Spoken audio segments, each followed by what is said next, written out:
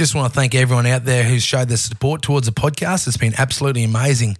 And if you've got any mates out there who've got a few proper true yarns and or someone who you know who's a mad dog who might want to come on and spin a few to us, send it through. And if you do one favour for me, that would be absolutely incredible. Click on the Proper True Yarn podcast, go to your settings of that and hit auto download, because we all know how terrible the phone service in Australia is, and I hate the old episode be cut short due to terrible phone service. So if you get the auto downloaded, we'll be all good to go and there'll be no interruptions. Oh yeah, thanks guys. Did that really fucking happen? Are you fucking kidding me? That's unreal. There's this river bloke called Knuckles, some call him the Big Knuck, spinning stories tall and true that'll make you say, Holy fuck. The cities to the outback, on the highway or the farm, crack a cold one with Knuckles and Tell us a proper true yarn. G'day and welcome to the Proper True Yarn podcast. My name is Knuckles. This is the show in which we extract the wildest and loosest yarns and stories from a few mad critters around the planet. So the OG Proper True Yarn man himself that enthralled and I guess gifted a few yarns into me. Me old boy TJ Hanley, here he is. We got him in the studio straight up. How you going, Dad? Pleasure to be here, Knuckles. Yeah. Pleasure to be here. What else you got for us, Mate, TJ? I got a few here. This is a bit of one on myself. When I was a young fella, I still don't mind a bloody drink either, like I'm having a drink here now with a good old country trucker, buddy Stubby Cooler here. And I went to a little place called Barry Caves. It's a roadside place between Camberwell and the Three Ways there. On the southern side of the road, there's a sort of a roadside stop. Sold grog and you could actually camp there. And I'd come down from Brunette Down Station. I was going through to back home to my parents' place out from Dalby there. And got there and got into the beer and the rum and having a big night. And what's the name? Having a big night. And anyway, they come around about midnight and said, "Do you want breakfast?" Ordered breakfast, see? I said, "Yeah, I'll have some breakfast." "What do you want for breakfast?" "Oh, I'll have a bit of steak and bacon, a bit of tomato, toast, a cup of tea." She said, "All righto." She said, "What's your name?" I said, "My name's James Bond." She says, "What?" I said, "James Bond." She said, "Your name's not bloody James." I said, "It is." I said, "James Bond, that's my true name." "Okay," she said, "James, righto." Took the breakfast order, had a big night. Next morning, in the dining room there, sitting down there, crook as a bloody chook, bloody head and me bloody hands.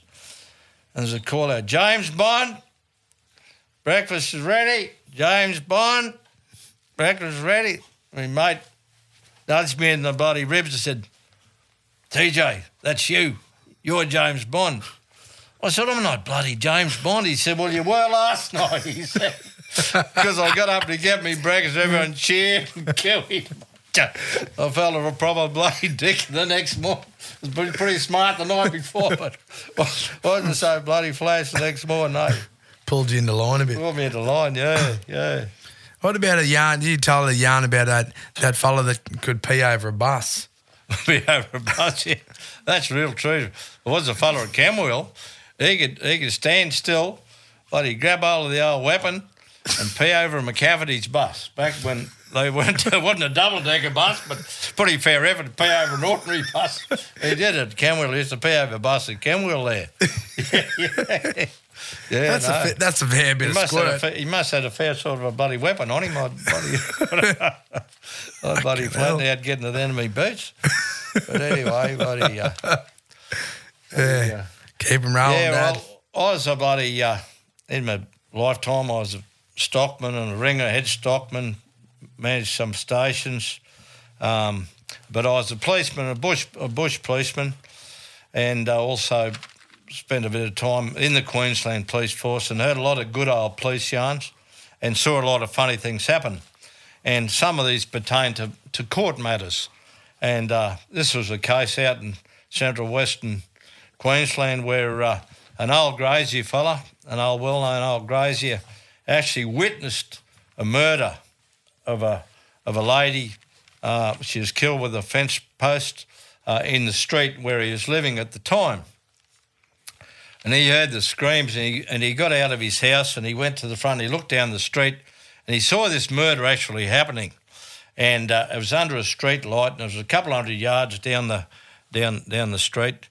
And anyway, the case went to court before a judge, and had a prominent defence counsel, big barrister there, up him, see. And the big thing was that his age and how far he could actually see in the night time. And this defence counsel said, "Now, how old are you, witness?" He said, "Well, I'll be 78 come September." He said, 78, eh? And you've told the court you witnessed this murder under a street light at night time. He said, "How far? How far can you see in the night time?" Well, this old bushy buddy sat back and he thought, well, this mongrel's having a go at me, you know. He doesn't believe me. And all the jury are watching him. And after about 2 minutes, he's looking up the top of the courtroom and he's looking round and he said, "Well, I can see the moon and they tell me it's a fair way away." The old barrister just threw his cape in there and said, "No further questions," he said.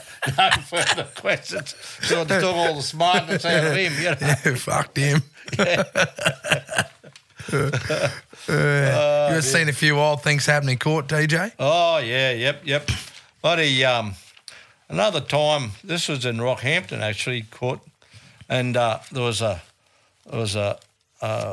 bikie was in the witness box, and the Crown prosecutor was right up his ribs, and he was getting angrier and crankier, this bikie. He'd been charged with an unlawful wounding. And the Crown prosecutor said, "How much liquor did you consume on this evening?" And this witness said, this bikie said, "Fuck all!" And the judge pricked his ears up and he said to the Crown prosecutor, "What did the witness say?" He said, "Fuck all, Your Honour." He said, "I'm sure I saw his lips move."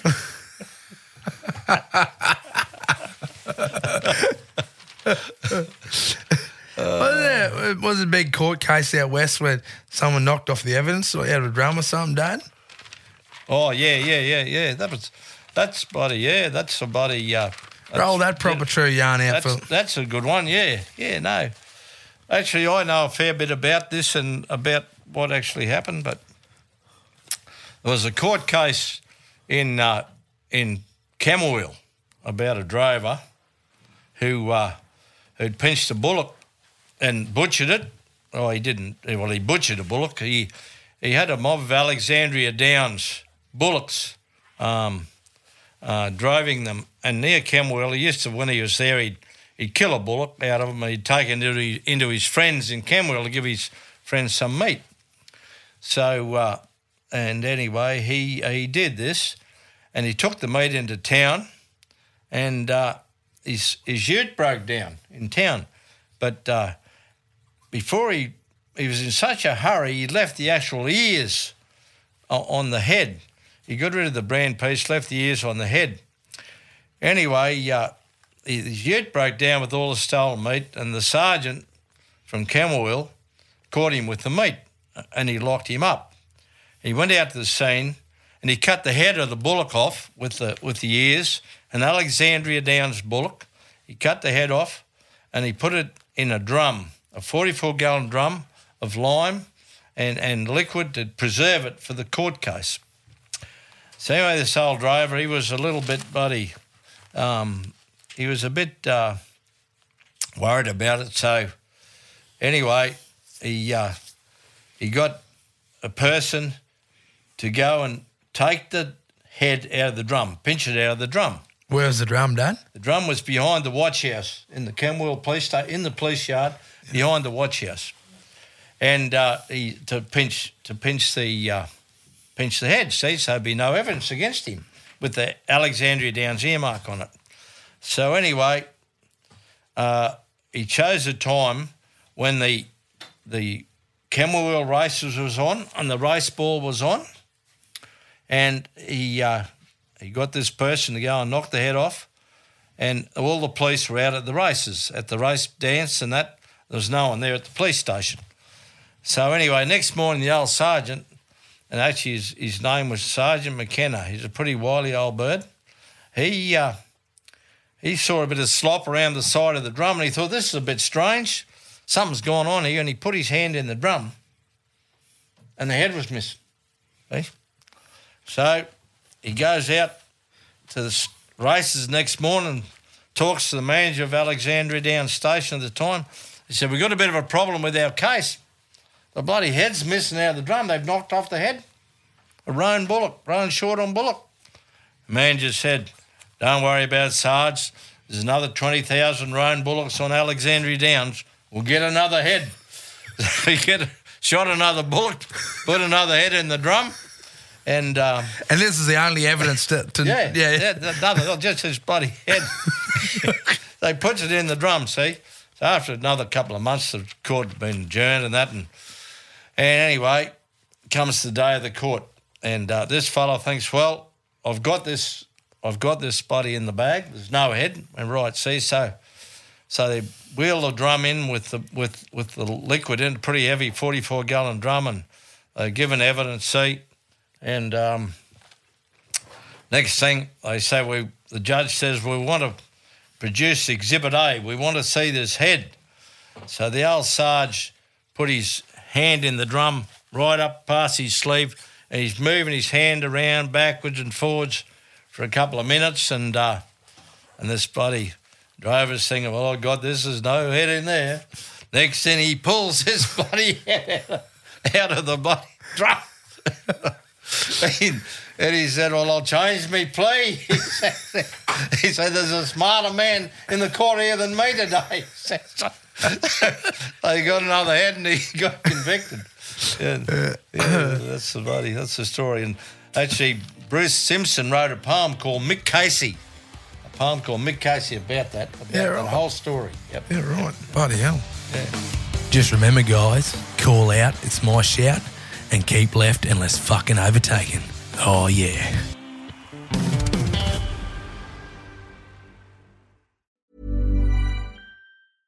Imagine the softest sheets you've ever felt. Now imagine them getting even softer over time. That's what you'll feel with Boll & Branch's organic cotton sheets. In a recent customer survey, 96% replied that Boll & Branch sheets get softer with every wash. Start getting your best night's sleep in these sheets that get softer and softer for years to come. Try their sheets with a 30-night guarantee. Plus, get 15% off your first order at bollandbranch.com. Code BUTTERY. Exclusions apply. See site for details. Planning for your next trip?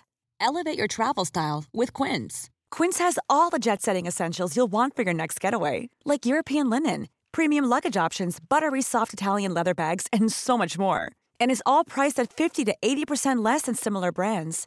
Plus, Quince only works with factories that use safe and ethical manufacturing practices.